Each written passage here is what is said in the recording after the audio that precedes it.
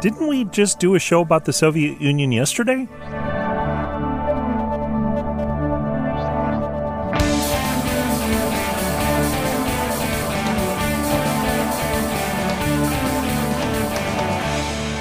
It's time for Cool, Weird, Awesome, where sometimes it's good to talk it out. I'm Brady. It's Friday, July 7th. Today in 1983, the beginning of an unusual and unlikely peace mission, a visit to the Soviet Union by a 10-year-old from Maine named Samantha Smith.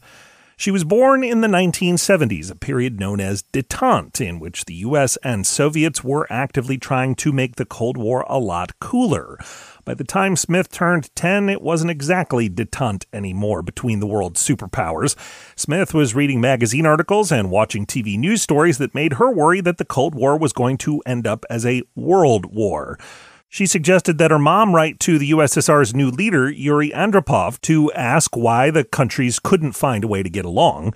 Smith's mom suggested that the 10-year-old write the letter herself, which she did. Smith introduced herself, wrote, "Congratulations on your new job," and then asked, "Please tell me how you are going to help to not have a war." After her signature, she added, "P.S. Please write back." And Andropov did. He complimented Smith on her thoughtful letter and said he did want to make the world more peaceful. He invited the youngster to come to his country to spread her message. Smith accepted that invitation. While Andropov by that point was too ill to meet with her in person, he did talk with her on the phone, and she met plenty of Soviet citizens during her 2-week trip. While some critics said Smith was inadvertently giving the Soviets a chance to act more peaceful than they really were, she insisted her trip was about a very simple idea. If you let Americans and Soviets meet and talk and spend time together, they won't want to bomb each other. Smith's trip became world news. She showed up on multiple TV shows. She wrote a book about her travels in the USSR. And while she sadly only lived to be 13 because of a plane crash, Samantha Smith is still remembered today for using her voice to speak out for peace and understanding. That's especially true in her home state of Maine. State law there designates the first Monday in June as Samantha Smith Day. You can learn more about Samantha Smith's life and her trip to the USSR at coolweirdawesome.com. And we'll tell you about another famous trip through the Soviet Union. That's after this short break.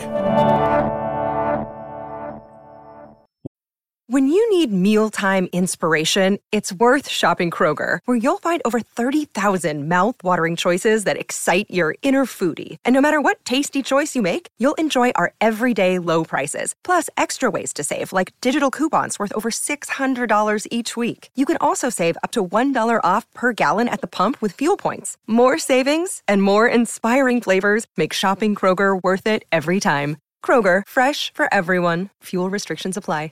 Welcome back. In 1973, almost a decade before Samantha Smith's trip to the Soviet Union, none other than David Bowie made the trip. The singer was trying to avoid flying at the time, so he was making his way back from a concert in Japan by taking the Trans-Siberian Express train line. A museum in Culver City, California is hosting an exhibit of photos from Bowie's trip. I'm Brady. I don't know where I'm going from here, but I promise it won't bore you. Thanks for listening, and come back again next week for more Cool, Weird, Awesome.